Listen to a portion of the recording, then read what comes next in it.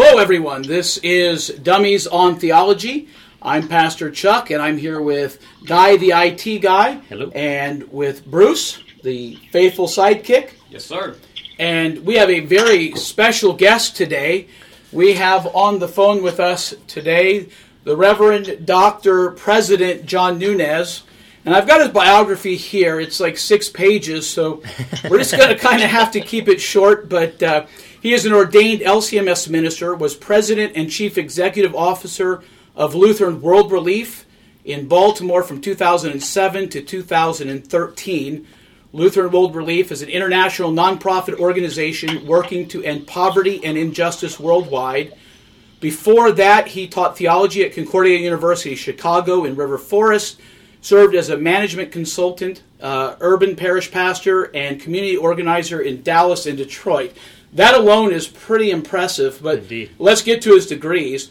He has a Bachelor of Arts degree from Concordia College, now Concordia University, Ann Arbor, Michigan, a Master of Divinity degree from Concordia Seminary, St. Catharines, Ontario, Canada, both Master of Theology and Doctor of Philosophy degree from the Lutheran School of Theology at Chicago, and he also has received honorary doctorates from Concordia University, Ann Arbor, and Carthage College, Kenosha, Wisconsin, and now serves as the president of Concordia Bronxville.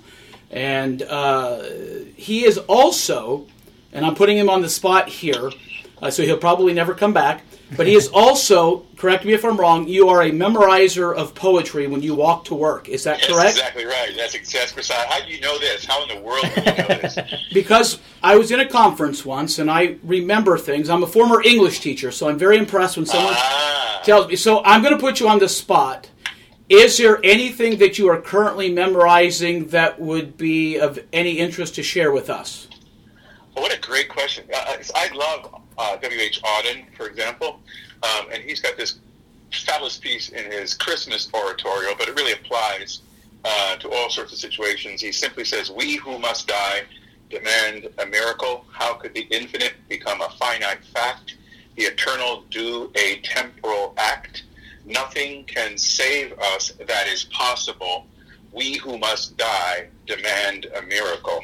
I really like that. Ooh, wow. Yeah, now, I would like too. to say again for the listeners, he did not know I was asking that question. He was unaware that I knew he memorized poetry. So that's just off the cuff, and that is impressive, folks. And Yes. what a great way to start to think about we who die are in need of a miracle.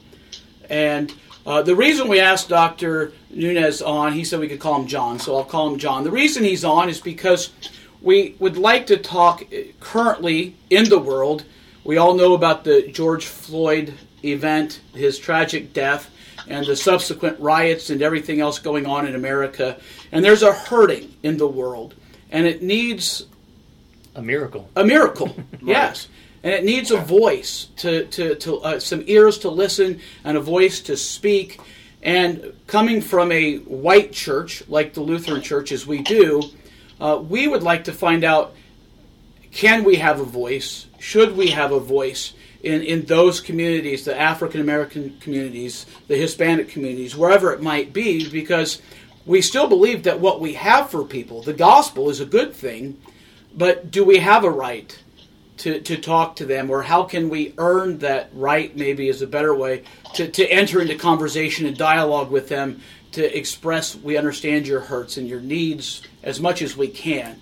So, John, that's kind of where we're at, and because you're the expert, you've got the letters and numbers and things to prove that, we're going to kind of get out of your way and let you talk a little bit. Well, Pastor Chuck, I just want to, you and Bruce and Guy, I want to just commend you for engaging really difficult questions like these with the gospel of Jesus Christ, and for engaging them in this format as well, an informal conversation. So I'm delighted to be here. Thanks so much for the opportunity. Thanks for coming. We really appreciate you being here. We appreciate you taking the time to join us. Thank you very much. So just to jump in, is that what you'd like to Yeah, do? just go ahead and jump in. Okay, so there's obviously a lot of consternation. That's probably an understatement. As we see our cities on fire, and we hear the fiery chants of crowds who are fed up with and frustrated by the situation in the United States. So what is the situation that sparked this? Of course, it is the gruesome event that we witnessed on Memorial Day. It occurred on Memorial Day, and we witnessed it far too many times, of the agent of the state, an agent of the state, so a police officer, a government, someone who represents kind of government and the arm of justice, applying his knee to the neck of a civilian and choking the life out of him.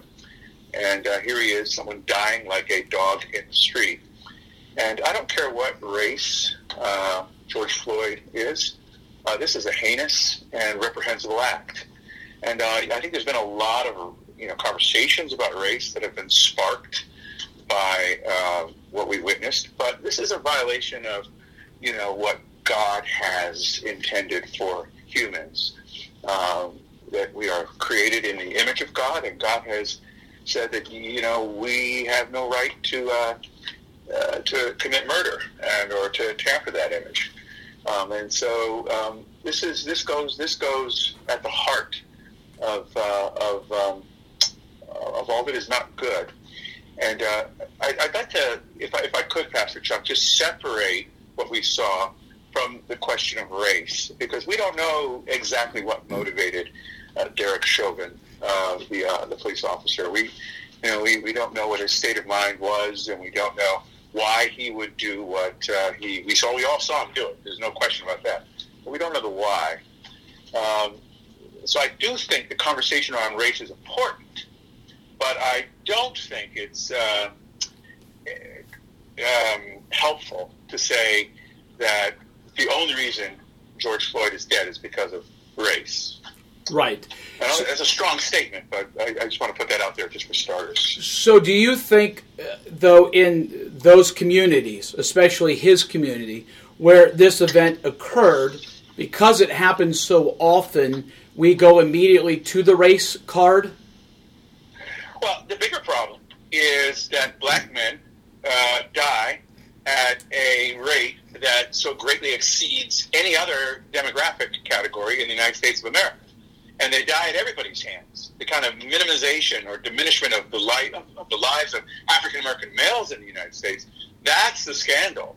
On the same day that George Floyd was killed by the police officer, there were 49 people in the city of Chicago who were shot, mostly African-Americans, mostly males, 10 of whom died, and mostly at the hands of other African-Americans. So I think the diminishment of life as a whole is the issue here.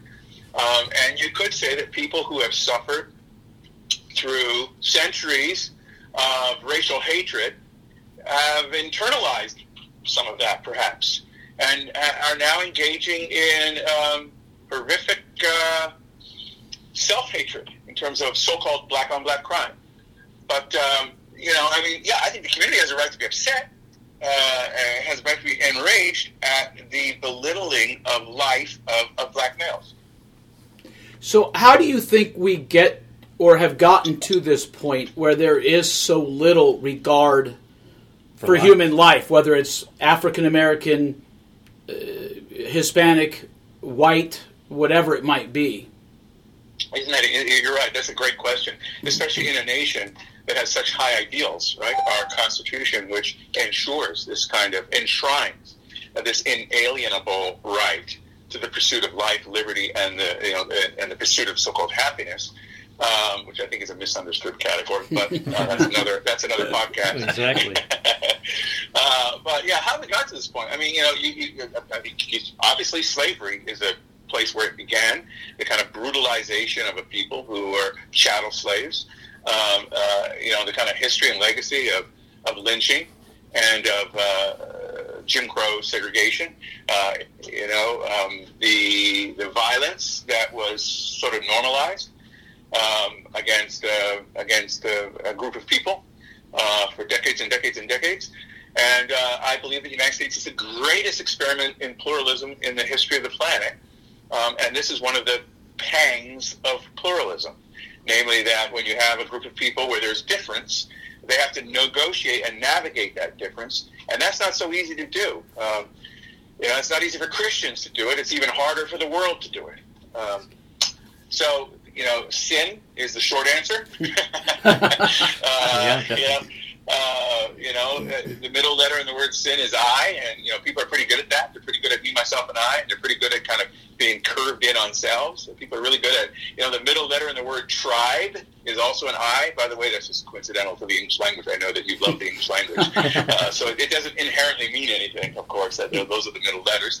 But it's curious that we have this kind of tribalism that is very natural for humans. We're kind of, born with it, this kind of tribal instinct, which is really good when you're on the Serengeti plain, and really good when you're trying to, protect yourself against the enemy. The preservation of your family or your group depends on a certain degree of tribalism or affinity to the tribe and the recognition of that which is different. It's not good, on the other hand, when you're attempting to construct a very diverse, pluralistic society. And I believe it's instinctual. I think people do this naturally. And I think, we shouldn't be surprised when we have so much difficulty at this exercise and experiment in e pluribus unum. Okay. Oh, go ahead, Guy. Do you see the church being able to effectively reach out to these individuals who are hurting? That's not exactly the question I was trying to formulate, but that's... Well, let me jump in, because my question was along the lines of Guy's. Where does the church then fit into this pluralism to be a voice of something other than hatred or something other than segregation? Yeah, that's a great question, Pastor Chuck. So I think it really starts with a recognition, and since we identified sin as the problem, and by the way, the fact that we are Christians does not mean that we are without sin. It's one of the things I like about Lutheran theology. There's a kind of recognition that even believers are at the same time sinful, and yet they are, of course, made saints because of Jesus Christ. But the fact we carry around this sin nature that's drowned in the waters of baptism, but like Luther said, the old Adam is a really good swimmer, and he kind of claws his way back into our lives. I believe that racism is a sin, and I think that the church needs to first spend time identifying that sin within itself. And so if I can just talk about a little bit of what I call my taxonomy of racism. Can I talk a little bit about that? Absolutely. Okay, so nobody gets off the hook. It's kind of like sin, If you say you are without sin, you deceive yourselves, and the truth is not in you. Nobody gets off the hook. Yet everybody, it seems, tries to engage, I myself, in self-justifying behavior. So I have this kind of way I've been thinking, and I would really like your critique of this way of thinking about the kind of ways in which there are multiple ways to be racist. So there's the obvious way. There's the kind of hardcore white supremacist. That's very, very obvious. So the person who believes that his or her culture is inherently superior to everybody else on the planet, and so there's this kind of racial essentialism, it's called, and it sees itself as better than others just on the basis of blood and soil, as it were. So, that's pretty easy to identify. But I also say that there are more liberal forms of racism that are equally pernicious, that are equally difficult to navigate, and in some cases more difficult to navigate because they're well-intended often. And Michael Gearson came up with a term I like. He calls it the soft bigotry of low expectations. Namely, right? I like so that. These people, they're just they're doing the best they can. Okay, what do you expect? Okay, so it doesn't hold the standard. It doesn't. I'm an academic, so and I have a very diverse student body, and I don't let people off the hook based on the fact that you come from a different sort of background. So that's a soft bigotry of low expectations, which is, I think, equally devastating as the kind of hardcore kind of right-wing supremacism. And then there's the more kind of run-of-the-mill, everyday, kind of namby-pamby, moderate racist who says something like, I don't see race. I hear a lot of Christians say that too. I don't see race. I don't see. Well, Pastor Chuck, it's impossible to not see race. I mean, it's like me saying when I met my wife, who, by the way, is a very beautiful woman. And when I met her, she was, also very beautiful. And so it's like me saying when I met her, I didn't see gender, or, I didn't see the fact that she was a female. I just missed that. I just saw a blob of humanity, or something like that. Of course, you see what you see. We all see what our eyes see, but it's what we do with what we see that matters. It's not whether or not we see that there are people who are different than we. So, for example, my 5-year-old son, he plays baseball, and he knows the kid playing second base has darker skin than he does. He knows he's black, but so he sees the race, but to him, it's just a teammate and a friend. Well, yeah, he hasn't attached meaning yet. Correct. But he still sees the color, the race. He still sees the color. Of course he does. Yes. There's a story told. It happened in Tulsa, Oklahoma. Do you guys know anything about that? We know a little bit about Tulsa. Yeah, there's a city in Oklahoma called Tulsa. And it involves the most famous African-American historian. His name is John Hope Franklin. He recently died, or maybe 7 years ago.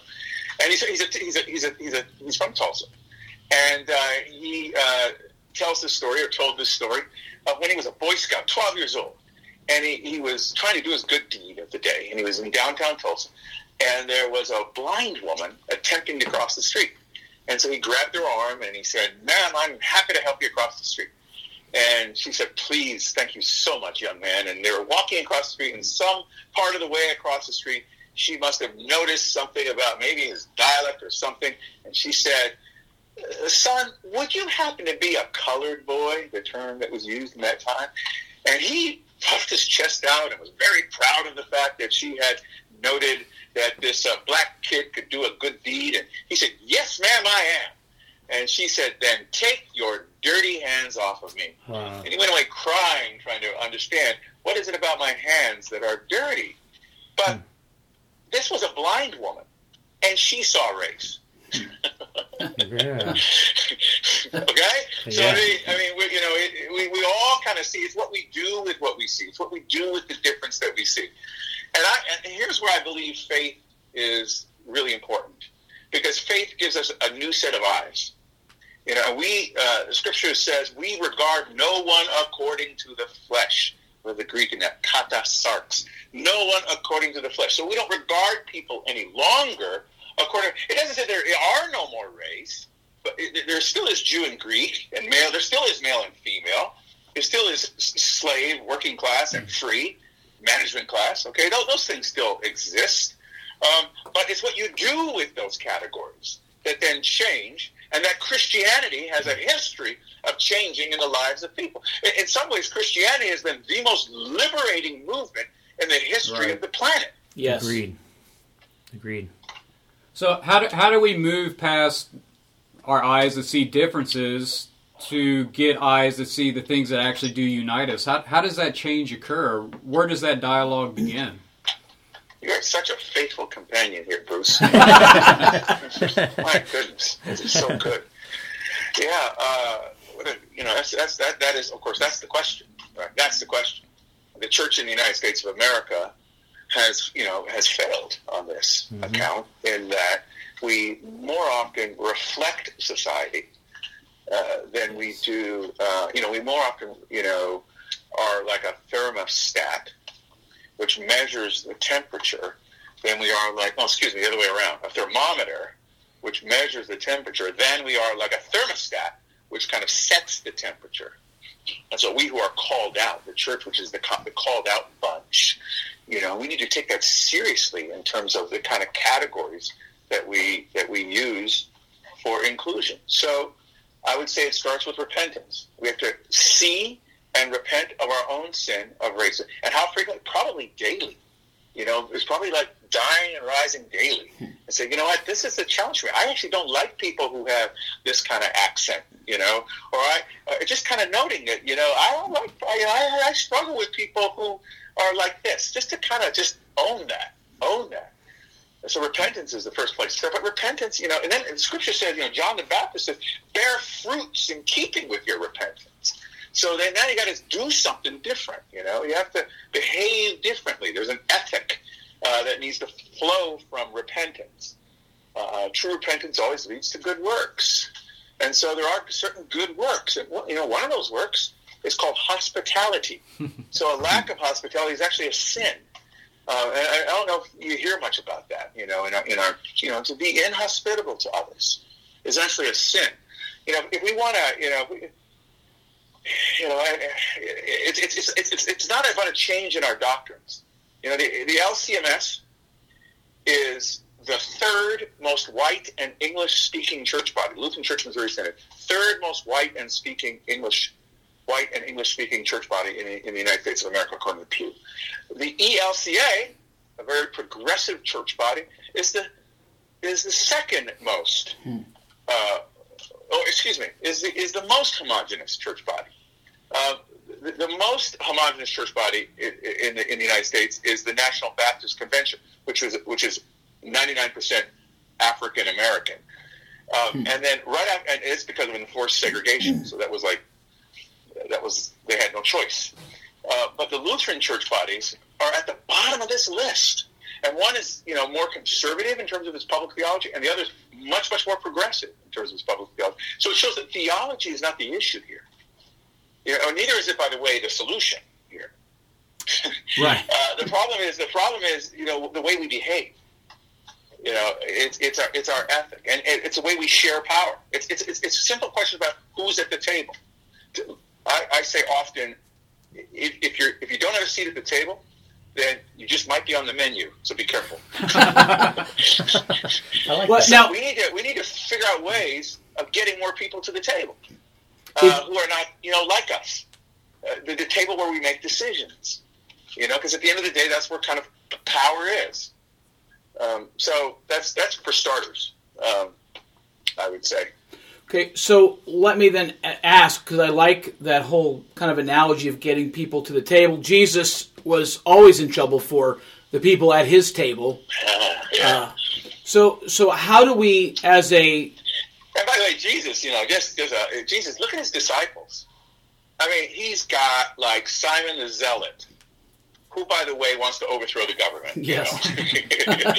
Or whatever, He certainly doesn't want to pay taxes. And then he's got Matthew, the tax collector, who's an agent of the government, So, Jesus is putting all kind of different kind of people at the table together who, because, so, I mean, it's kind of built into the creation as well. If you look at what God does in terms of on the day of Pentecost, the dispersion of languages into reversing the curse of Babel, sending the languages into the world. So,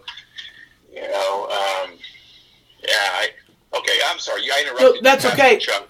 Because you were talking about Jesus, I shouldn't have interrupted. No, that's about Jesus. Trust me, I'm one of the dummies. You can always interrupt.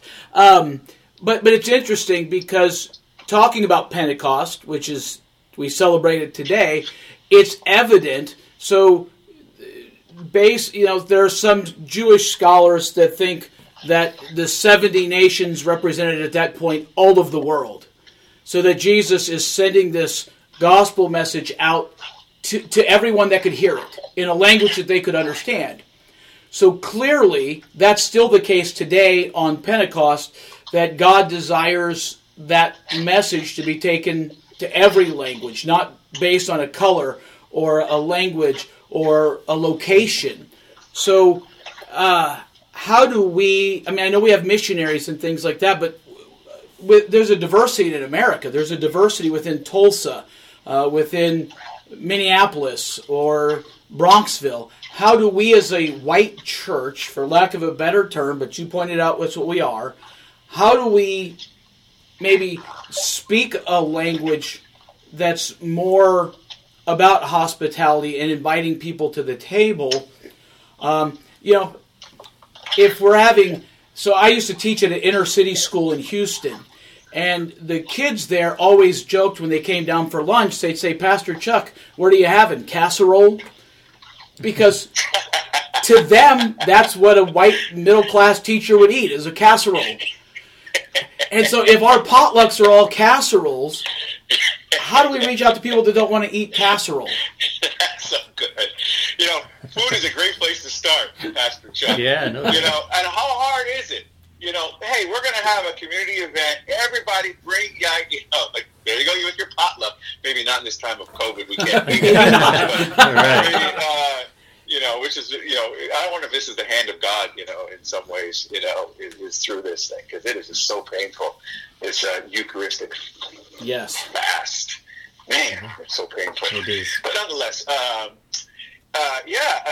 hard is it to, invite different kind of people? And then when you invite them, and by the way, I'm not talking about inviting them to church. I'm just talking about invite them to something, an event.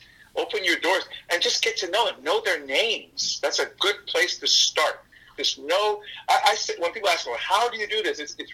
It's not really complicated, There's a story told about Bill Clinton. I just remembered it. And there was a reporter asking the kind of questions that reporters ask. And she asked Bill Clinton, she said, President Clinton, I've been noticing that, black people really like you. Is it because you play the, saxophone? And, is that why? Is it what? And a great question, huh? And President Clinton said, well, I found out something about black people. They're a lot like us. They like people. They like people who like them. So in some ways, it's it's the Sesame Street question. Who are the people in your neighborhood? In your neighborhood, exactly. And then it's the Mr. Rogers question: won't you be my neighbor? It's really I think we make it a lot more complex than it is. It's about getting to know people and listening to them, hearing their hurts, hearing their hearts, building relationships with them, building bridges with them, and then building a church with them. And that's the preposition. I know, Chuck, you like these words and these parts of speech. It's this preposition. It's not at them. It's not for them. It's not to them. It's not none of those. It's with them. Okay. So it's the kind of the witness of our witness. The witness of our witness. So our witness is a witness. And we walk with people. I like that. And build a church with people. Dietrich Bonhoeffer, who I like a lot, he has this book called Life Together. And in that book, he says that the first service we owe others is to listen to them. And then he goes on to say that when you stop listening to your neighbor, it will not be long before you stop listening to God, which is is powerful, scary. The law. Yeah, no doubt.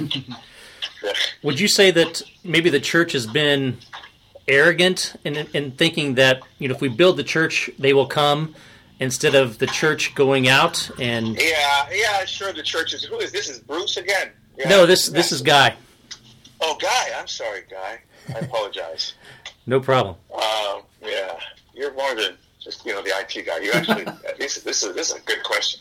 So arrogant, but I think we got to be careful with that, because I think the only thing worse than arrogant is false humility. Yes, I like that too. I really and the only thing worse than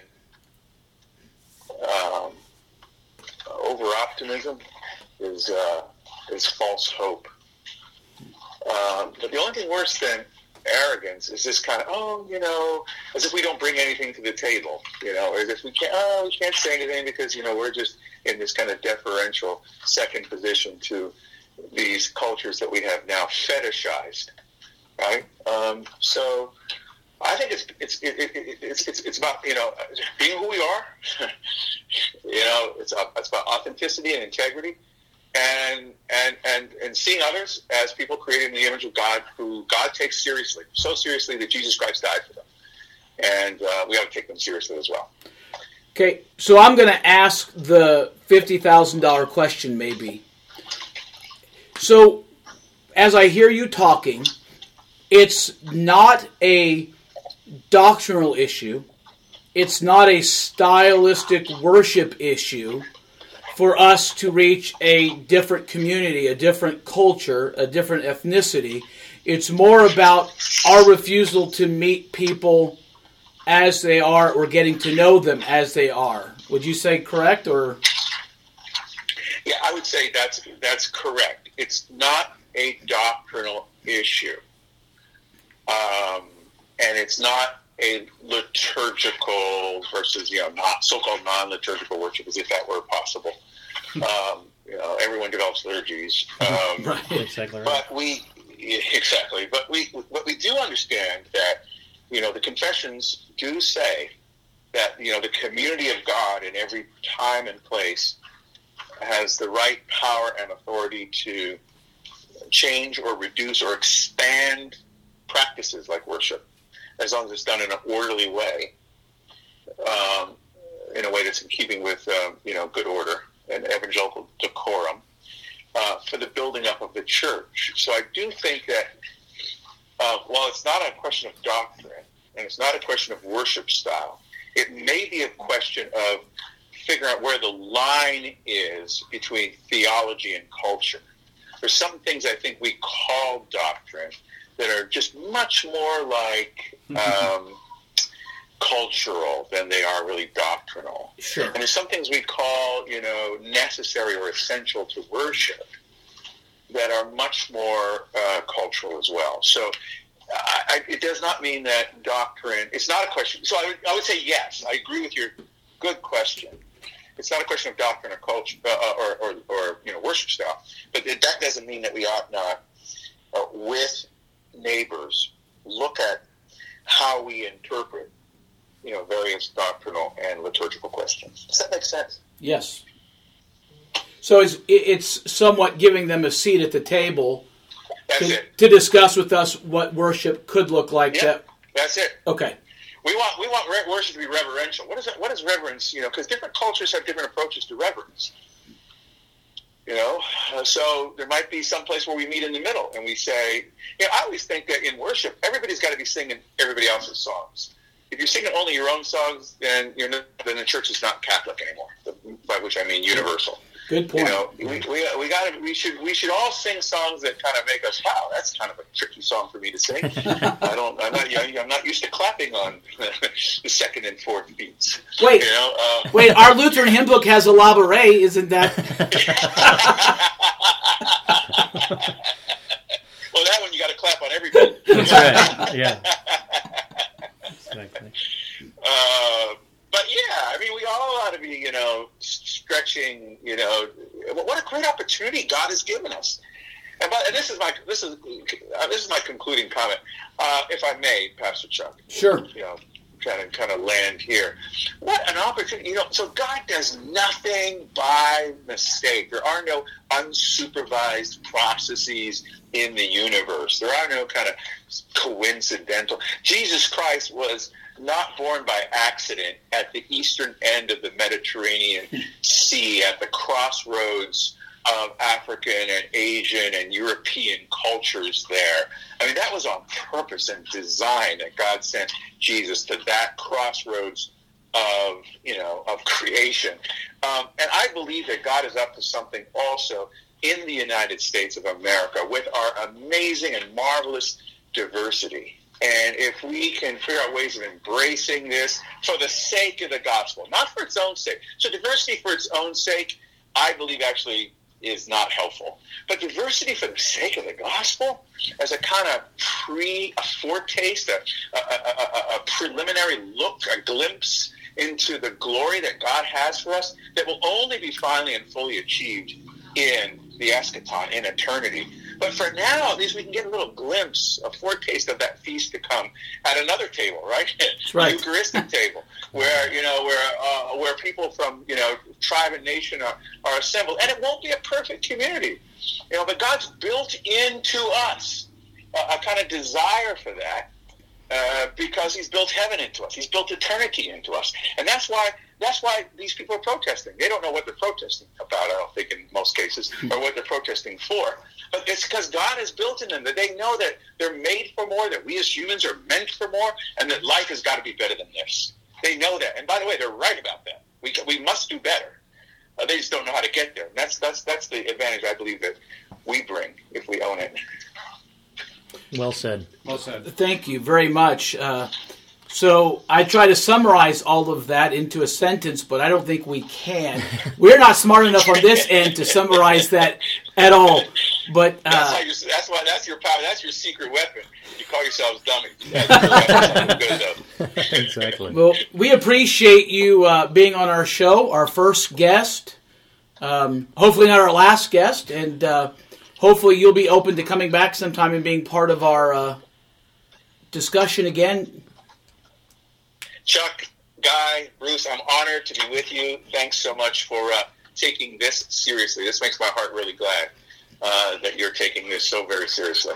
Blessings to you in all your work. God's blessings to you. Thank you. Thank you.